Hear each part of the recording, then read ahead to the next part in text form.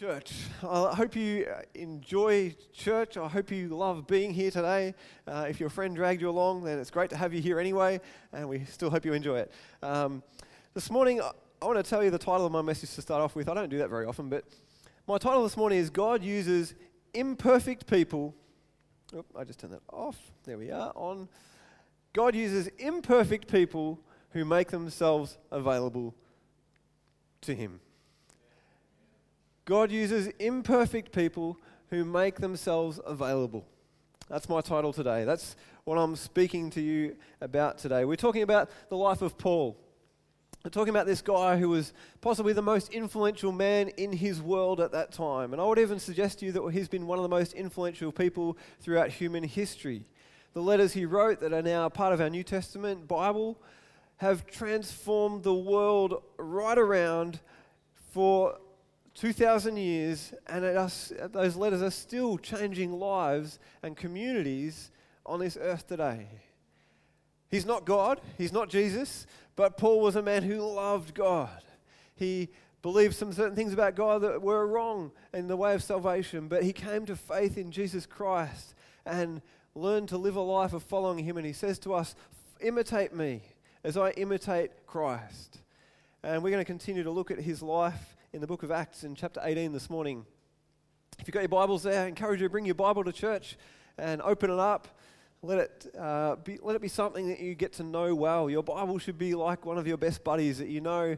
If you flip this corner over, you see those bits of breakfast you spilled on it that day, and you should. I want my Bible to be something I know, that you know that little corner with the star on it. That's the corner where it talks about the stars in heaven that God created. And let's bring our Bibles with us to church. I encourage you. Acts chapter 18. And before we read, let's just have a think about where we are again. This is things that happen on this earth. It's not some mystical book about things that never happened here on this earth. This is history of what happened amongst God's people. And last time we were talking, Paul was in Athens, and he's been traveling all over the place from Israel, Syria, and all over the place. And today we're going all the way over to Corinth. So maybe 50 k's, but it's not a huge distance, just going across to Corinth in Acts chapter 18 this morning. And let's read from verse 1. It says, Then Paul left Athens and went to Corinth. There he became acquainted with a Jew named Aquila, born in Pontus, who had recently arrived from Italy with his wife Priscilla. They left Italy when Claudius Caesar deported all Jews from Rome. And it's interesting, if you look at the history of that, the rulers at that time was saying that this Jesus is causing an uproar. And it's sort of the way it's written, it sort of sounds like this Jesus is leading a revolt. That it's like this man is causing chaos in our cities. But Jesus isn't actually there. He's ascended to heaven already, and it's the followers of Jesus. It's the message of Christ that the world is being turned upside down, and there's some revolts among the Jews about that. And Claudius departs them all from Rome and says, get out of here, I don't want your problems, be gone. And verse 3, Paul lived and worked with them, that's Aquila and Priscilla, for they were tent makers just as he was. Each Sabbath found Paul at the synagogue, trying to convince the Jews and Greeks alike. And after Silas and Timothy came down from Macedonia, Paul spent all his time preaching the word. He testified to the Jews that Jesus was the Messiah. But when they opposed and insulted him, Paul shook the dust from his clothes and said, Your blood is on your own heads. I am innocent. From now on, I will go preach to the Gentiles. Then he left and went to the home of Titius Justus, a Gentile who worshipped God and lived next door to the synagogue. Crispus, don't you love their names? Sounds like a cereal. Crispus. I'll have that for breakfast, thanks. Crispus, the leader of the synagogue. Sorry, every time I read it, I think that, so I just have to say it. And everyone in his household believed in the Lord. Many others in Corinth also heard Paul, became believers, and were baptized. It's a natural step for any believer in Christ. If you know Jesus, come and be baptized if you haven't already. Verse 9, One night the Lord spoke to Paul in a vision and told them, Don't be afraid, speak out, don't be silent, for I am with you, and no one will attack and harm you. For many people in this city belong to me. So Paul stayed there for the next year and a half, teaching the word of God. But when Gallio became governor of Achaia, some Jews rose up together against Paul and brought him before the governor for judgment. They accused Paul of persuading people to worship God in ways that are contrary to our law. But just as Paul started to make his defense, Gallio turned to Paul's accusers and said, "Listen, you Jews, if this were a case involving some wrongdoing or a serious crime, I would have reason to accept your case. But since it is merely a question of words and names and your Jewish law, take care of it yourselves. I refuse to judge such matters." And he threw them out of the courtroom. The crowd then grabbed Sosthenes, the leader of the synagogue, and beat him right there in the courtroom. But Gallio paid no attention. You're thinking, right, that's a bit violent. God uses imperfect people who make themselves available. You know, Paul was human just as you and I are. We're human. We're just as Paul was. Paul was not God. Jesus was fully God and fully human. He never sinned, but Paul was human. He sinned. He messed up. He got things wrong sometimes. Paul confessed to being the worst of sinners. Paul was a man who struggled, who had doubts, who had questions, and he would have described himself as a very imperfect person. Paul, we read the scriptures and we think, oh, these people are like super people. They're people that God used in amazing ways, and we could never become like that. But Paul was human. I want to make that point very clear. He's no different to you and I. He was a human being. He had struggles, he had doubts. I've no doubt there's things that happened in Paul's life where God prompted him to do something or go somewhere, and he missed it. That's not recorded because he didn't do it. Kind of hard to record something he didn't do. But he was human just as we are. Now, I want you to think for a moment about what's happening in Corinth. He's there, he's in the synagogue, he's teaching and preaching, and Paul, this human man, is there, and he starts to hear little rumblings of discontent. He's like, hang on, where's this going? And he starts to hear a few people sort of speak up saying, I don't know, criticizing what he's saying. And he's starting to see a few more sort of starting to murmur and get a bit frustrated sounding, and then they start abusing him while he's speaking. And they start yelling at him, and they're starting to contest what he's saying. And I just wonder if Paul, this human man in his brain, is going, I think I know what's about to happen. I've been here before. I go into the synagogue, I preach about Jesus. Some people get excited. Others get really, really angry. They start getting a little bit frustrated. They start saying some things. They start yelling some things. Then they start abusing me and arguing with me like what's happening now. And then in a few minutes' time, we keep going. Then they get so mad, they grab rocks. They come out of town. They throw me on the ground and they throw rocks at me. And Paul's going, I don't want to do that again. I think, in the words of Popeye, Paul's saying, I can't stand it, and I can't stand it no more. He says, I'm out of here. Your blood is on your own heads. I am not staying. You guys can figure this out yourself. I've told you the truth. You haven't listened to me. I'm going. And he storms out of the room. You know, oops, sorry. I'll get that. He storms off. Maybe he did. Maybe I'm being a little overdramatic. But he goes off and he takes off, and you know where he goes to? He walks all the way down, out the front door, around the corner, and to the next house. Didn't go a long way. It says he goes to the neighbour who's a believer. And it's interesting, in that house, it says that Crispus, how could I forget his name? Crispus, the leader of the synagogue, a Jew, gets saved, and his whole household gets saved. He doesn't stop ministering to people, but he can't stand it. He's had enough. He doesn't want to be there anymore. Maybe we know that God used that moment, that God raised Paul up as a prophet to the Gentiles, that God used those moments to stir Paul's heart, I believe, to go to the Gentiles, that it was God's plan that the Gentiles would know the Savior, and that their love for the Savior, their relationship with God, would then make the Jews jealous to then want to know the Savior and come back to God. It was part of God's plan to do that. But I want to make a few points about this passage this morning. Number one, let's not be too reactive. Let's not be too reactive. I wonder if you've ever had a moment when someone said something to you, Maybe they criticized you. Maybe you feel like you messed something up. And you're like, nah, that's it. I'm out of here. I'm never doing this again. I'm never going to talk to that person again. I can't do that anymore. There's no way I could ever become that anymore. And we blow up like a great volcano. Maybe, or maybe it's just quietly. We just walk away like a porcupine that no one can ever go near again. That's the marriage course, the rhino or the porcupine. Which one are you? Anyway, let's not be too reactive. We all struggle sometimes not to react, not to just lash out, not to just react to situations and things that people say. Let's not be too reactive.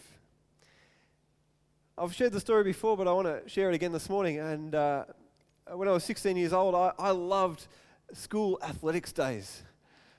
And I loved them. And I wanted to be an athlete. I wanted to train. I wanted to get fast. I wanted to go to the Olympics. It didn't really worry me what sport that was at that point in time. But I wanted to be an athlete. And the athletics day came around the corner, and I was excited. I mean, like, I was at home before the athletics carnival, and I was at home watching Braveheart going, you may take our lives, but you will not take our freedom. Like, what that has to do with athletics, I've got no idea. But it got me pumped, and I'm all excited. It's athletics day, and I made it to the Western Region finals.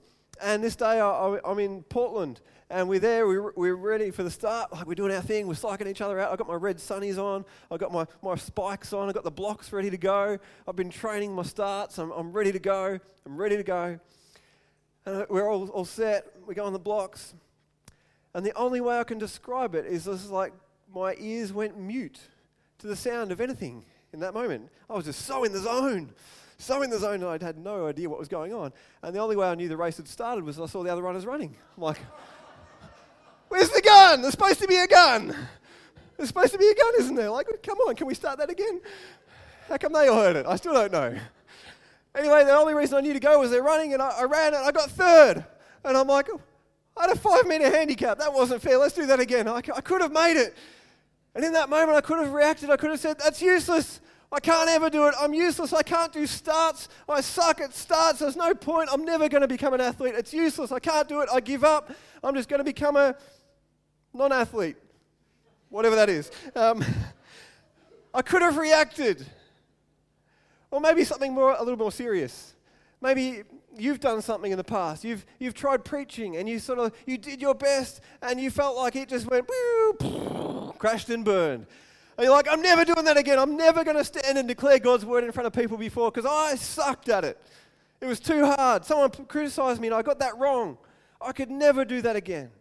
Or maybe it's sharing the love of God with someone else and you've tried to share about Jesus with them and they've just kind of flipped it all around and made it sound weird and you've just gone, I don't even know what I believe anymore. You're like, I'm never talking to anyone about Jesus again. Maybe that's you. We are so quick to react, to say, I'm not doing that, I'm not going there. It's funny, but it's not so funny at the same time. Let's not be so reactive. When people hurt us, when we make mistakes, God's word is still true. His word is black and white. There are so many other greys in things and opinions and ideas and understandings of each other and the way we say things and we get offended and so many things happen. But God's word is black and white. We will make mistakes. We will get hurt. We will hurt others accidentally. But let's not be too reactive. You know, God speaks to Paul. Actually, we'll leave that for now. But we see that Paul goes next door and he preaches to the Gentiles from then on, he says. You Jews, you have your own way.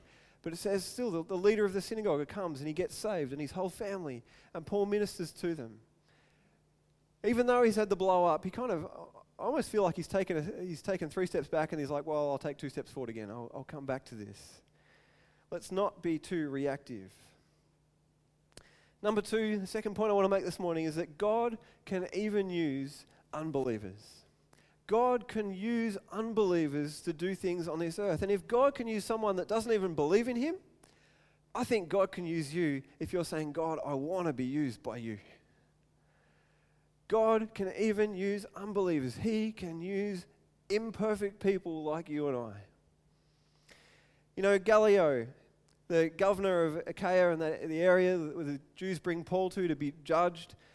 I believe God used Gallio to bring peace for the believers in Christ to preach the gospel.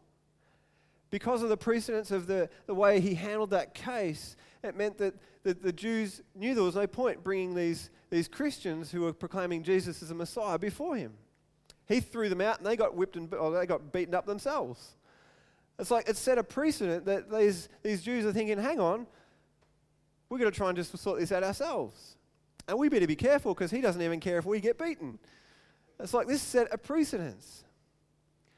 God can even use unbelievers, and God used Gallio to bring about a peace in that land. And I think there's a reason for it, and I think it's because prayer is powerful and effective. I'm sure there were some people praying for Paul. I'm sure there were some people praying for Gallio. You know, we are called to pray for our leaders. We're called to pray for those in authority over us, to pray for our government and our nation and leaders anywhere. We are called to pray for them. It is important that we pray for them because God hears our prayers, he answers prayers, and he will use even our leaders that don't know him in answer to our prayers. James chapter 5 verse 16 says, "Confess your sins to each other and pray for each other so that you may be healed. The earnest prayer of a righteous person has great power and produces wonderful results." The earnest prayer of a righteous person. Who's righteous? Without Christ, we're not, but with Christ, we are. If you know Christ as your Savior, you are a righteous person, and the earnest prayer of a righteous person has great power. The same power that raised Christ from the dead lives within you. The earnest prayer of you has great power and produces wonderful results. It has effect. It changes things. I believe there were some people praying for Gallio, and I believe God can use unbelievers, but he also calls us to pray for unbelievers. To pray for all people, to pray for one another, to confess our sins to each other. That God will answer our prayers.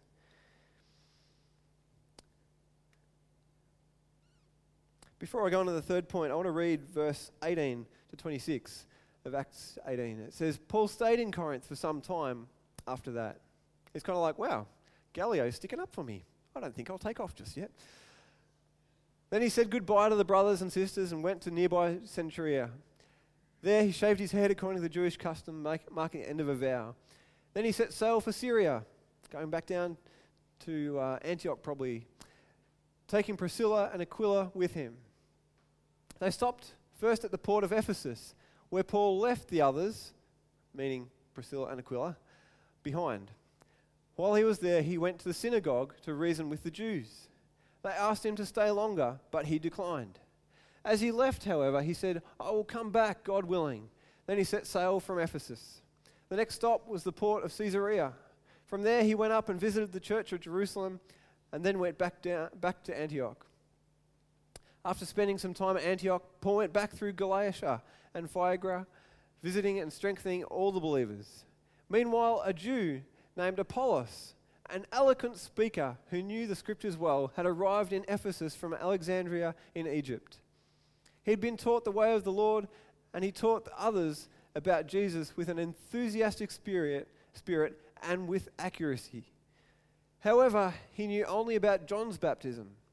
When Priscilla and Aquila heard him preaching boldly in the synagogue, they took him aside and explained the way of God even more accurately. The third point I want to make today is that we've all got to start somewhere. And I so enjoyed typing that word up. Somewhere. Because I am a terrible speller, but that one was deliberate. I'm like, sorry, Matt.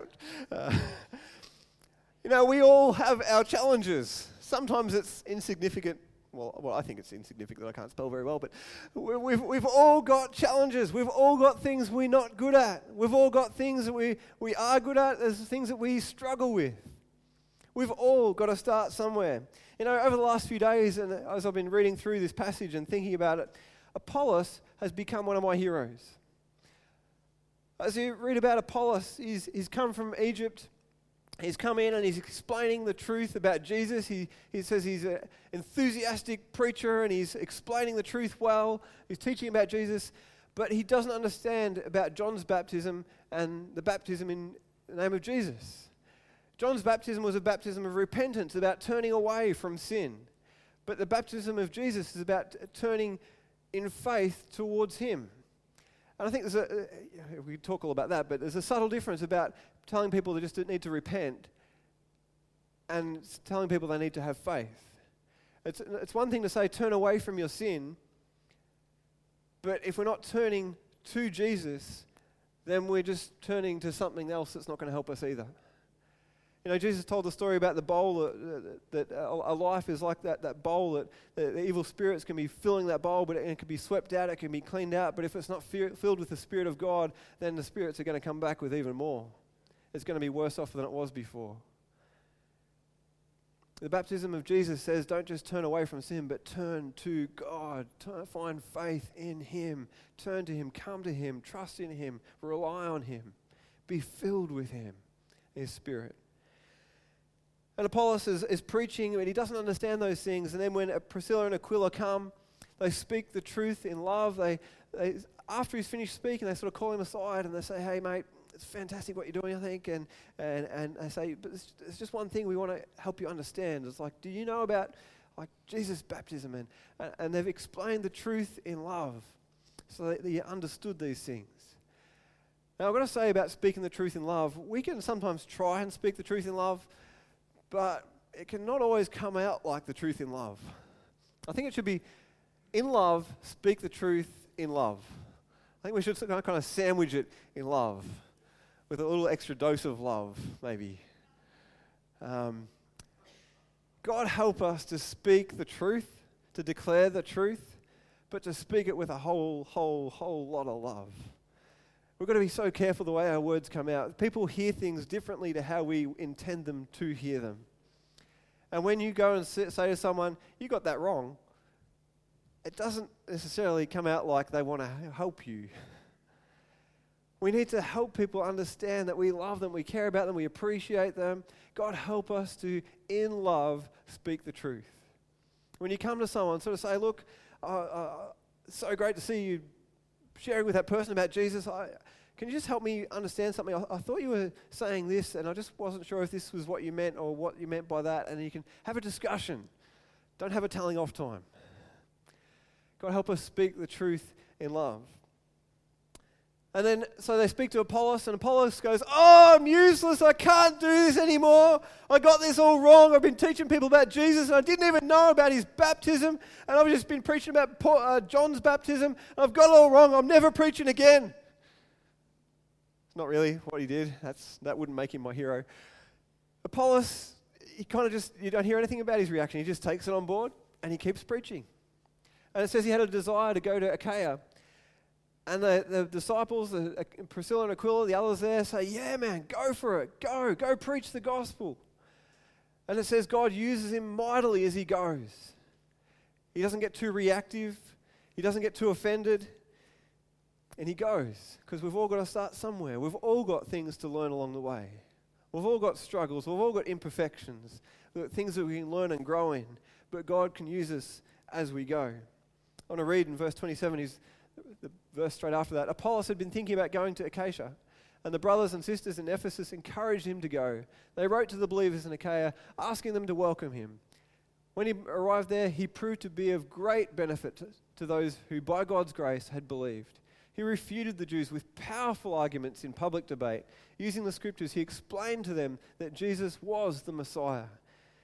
I think how sad would it have been if Priscilla and Aquila had come to him and just spoken truth and so discouraged him that he didn't even go. I wonder how many lives would have been affected by him not going and preaching about Jesus in Achaia. God help us speak the truth in love and ourselves to not take offense when our brother or our sister comes and speaks truth to us, even if it's not seemingly in love. God help us hear what they're saying.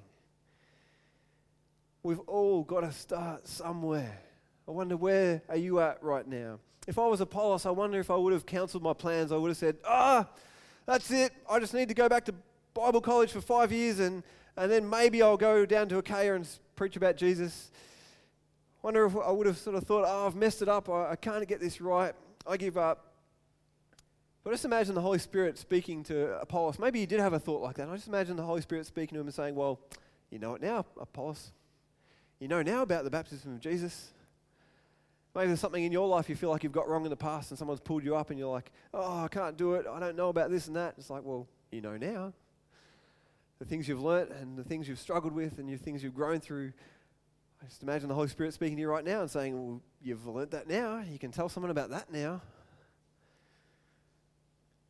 Apollos doesn't give up. He goes on. I wonder how many of us have had a go at something. Maybe it's been sharing with someone about the gospel. Maybe it's been praying for someone in public. Maybe it's been doing a Bible study with someone. Maybe it's been trying to go through the Firm in the Faith booklet with someone and you feel like you've messed up or it didn't go how you thought it should have and you've just got discouraged and thought, oh, I'm no good at this. It's not my gifting. I can't do this. And you just said, I give up. I'm not doing it anymore. We've all got to start somewhere. Think of a baby that learns to run. This baby doesn't just get up and run one day. It learns to crawl. It learns to just move around to start with. It begins to crawl, and then it begins to stand up or climb up first on things. And then it starts to take a step, and then it starts to take a few steps, and then those steps start falling over and hurting themselves. But they get back up, and they walk some more, and they learn to walk, and then their walks get faster, and it becomes a run. And maybe you've, like that baby, you've tried to do some crawling and it didn't go so well, or you took a few steps, you fall over and you thought, right, I wasn't made to run. But we've all got to start somewhere. No one's born knowing the whole gospel and the whole of the truth of the Word of God. There's so much still I don't understand. I'm growing in and trying to understand and wrestle with God's Word to fully grasp all that He has for us. We've all got to start somewhere.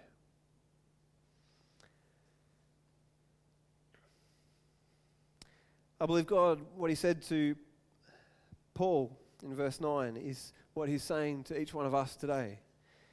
He says in verse 9, He says, this is when He had the dream one night after He's saying, your blood's on your own heads, I'm going to go preach to the Gentiles. God comes to him in a dream and says, don't be afraid. Speak out. Do not be silent, for I am with you. I am.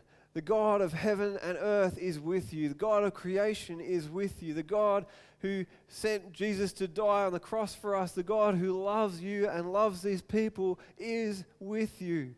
He is for you and not against you. Don't be afraid. Speak out. Don't be silent. He is for you. He can use an unbeliever, and He will most definitely use you if you place yourself in His hands. Don't be afraid. Speak out. Do not be silent.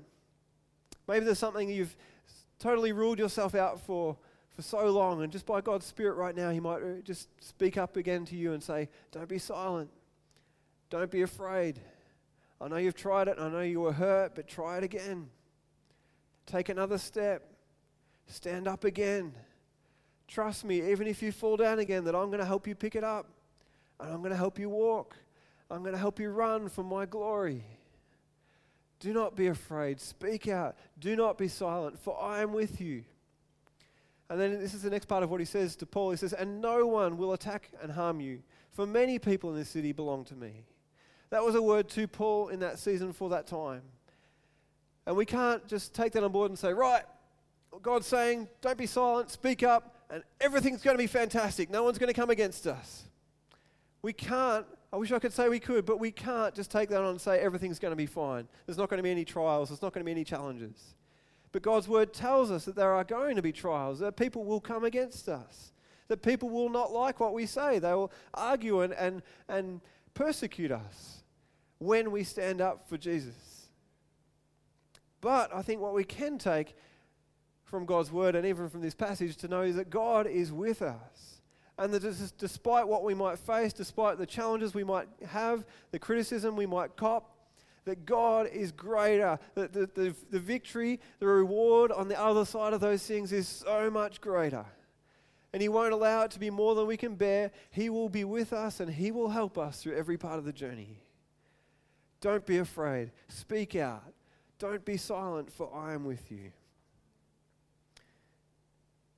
As we read just before, what's the first thing Paul did when he goes to Ephesus? He goes to the synagogue and he begins to preach to the Jews.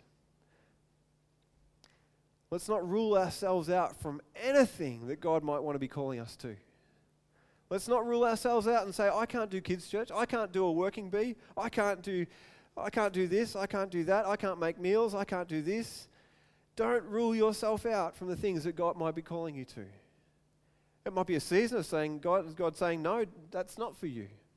But don't ever rule yourself out to say that I will never do. Let God lead you. Let God guide you. He can use all people. Why has God called us to be His church? To glorify Him. I've said this before, but God could have, in the moment we came to faith in Jesus, kind of zapped us and said, right, he's got faith. You're going to heaven right now. Go. Party started. It's like, oh, you've got faith. Going to heaven. Party started. Go and join in. And the moment you came to faith, God could have zapped you and said, right, you've come to me. You've accepted me. You've repented. You've come to faith. Go and be in heaven right now. It's like, bingo, you get to go now. But He keeps us here on the earth. And sometimes we wonder, why, God? Why couldn't we have just been zapped? But we are here on this earth. God has left us as His bride, His body, His church, to be for His glory, to tell people about Him, to declare who He is to the world around us. Ephesians chapter 1, verse 12 says this, in Him, according to the purpose of Him, who is God, who accomplishes all things according to the counsel of His will, we who first hoped in Christ have been destined and appointed to live for the praise of His glory. You exist for the glory of God. And you all said, amen. I feel like it. Yeah. Excited. Hope so. You exist for the glory of God. Your very breath declares the glory of God. Your heart beating declares the glory of God. We exist as His church for the glory of God. We also exist to care for one another, to care for the world around us who even don't know Him, to share with one another, encourage one another, to share with the world around us who don't yet know Him, to grow, to come to maturity in our faith, but also that we would grow and multiply in number, that more and more would know and go with the gospel, that all people would know the hope that we have in Jesus. What a privilege, what an honor, what a joy to be His church. Ephesians, did I just read that? I can't remember. Ephesians 4:16, I don't think I did.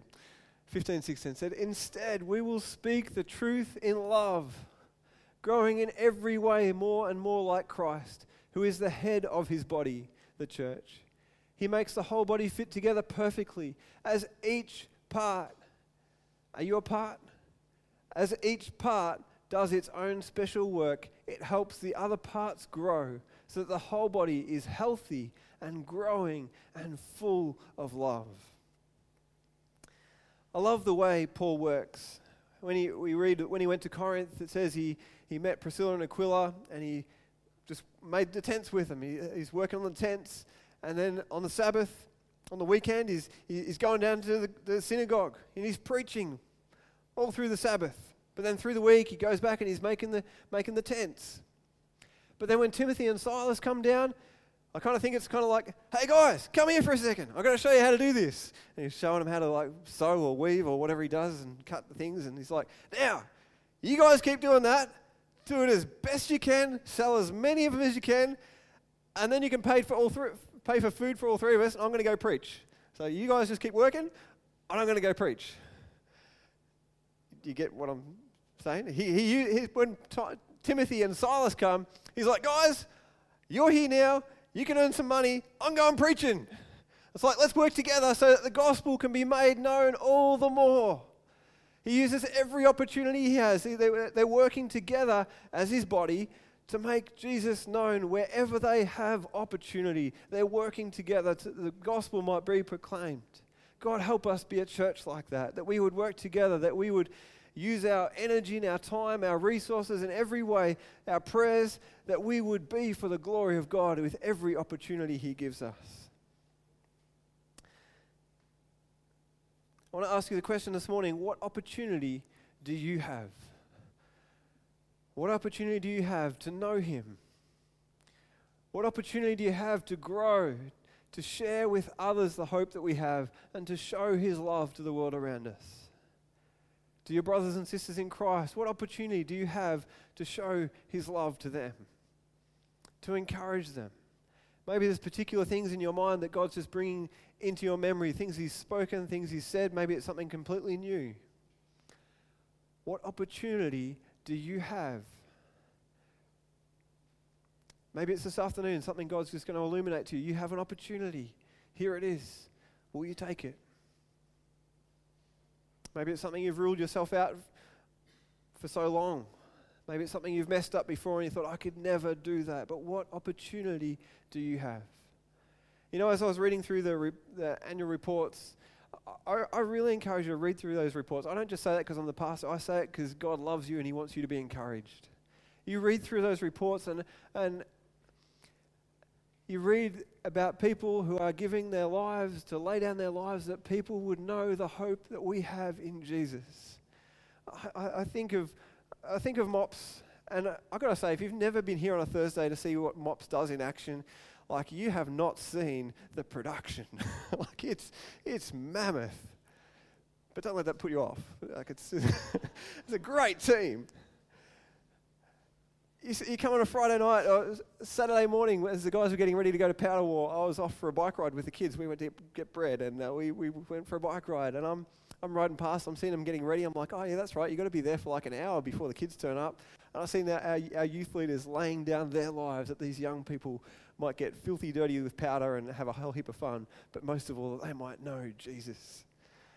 And they're getting back at 10:30, 11 o'clock at night, and then they get home and they probably couldn't sleep till 3 in the morning because they're so wound up and excited and pumped about what Jesus is doing. Like, I praise God for every one of you who are laying down your life. You're mowing lawns, you're sweeping floors, you're doing things that help the gospel message to go out all the more. What opportunity do we have? What other opportunity? God, is there something else I can do? I'm going to ask the band to come. I just want you just to be still, close your eyes for a moment and say, God, is there one thing? Is there one thing, Lord, that you want to speak to me about today? Is there one opportunity? Is there one thing I can do?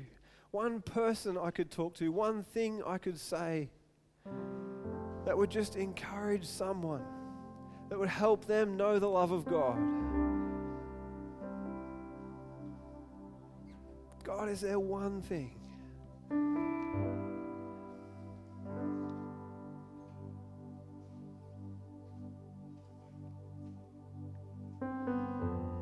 you, Lord.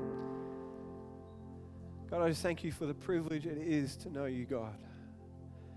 Lord, so many people in this world don't know the hope that we have in you. God, they go to bed at night and they don't know that there is a Father in heaven who loves them, who is for them and not against them. God, let our hearts break for those who don't know you. God, let us weep, Lord, for those who don't understand your grace, your forgiveness, your life that you have for anyone who turns to you.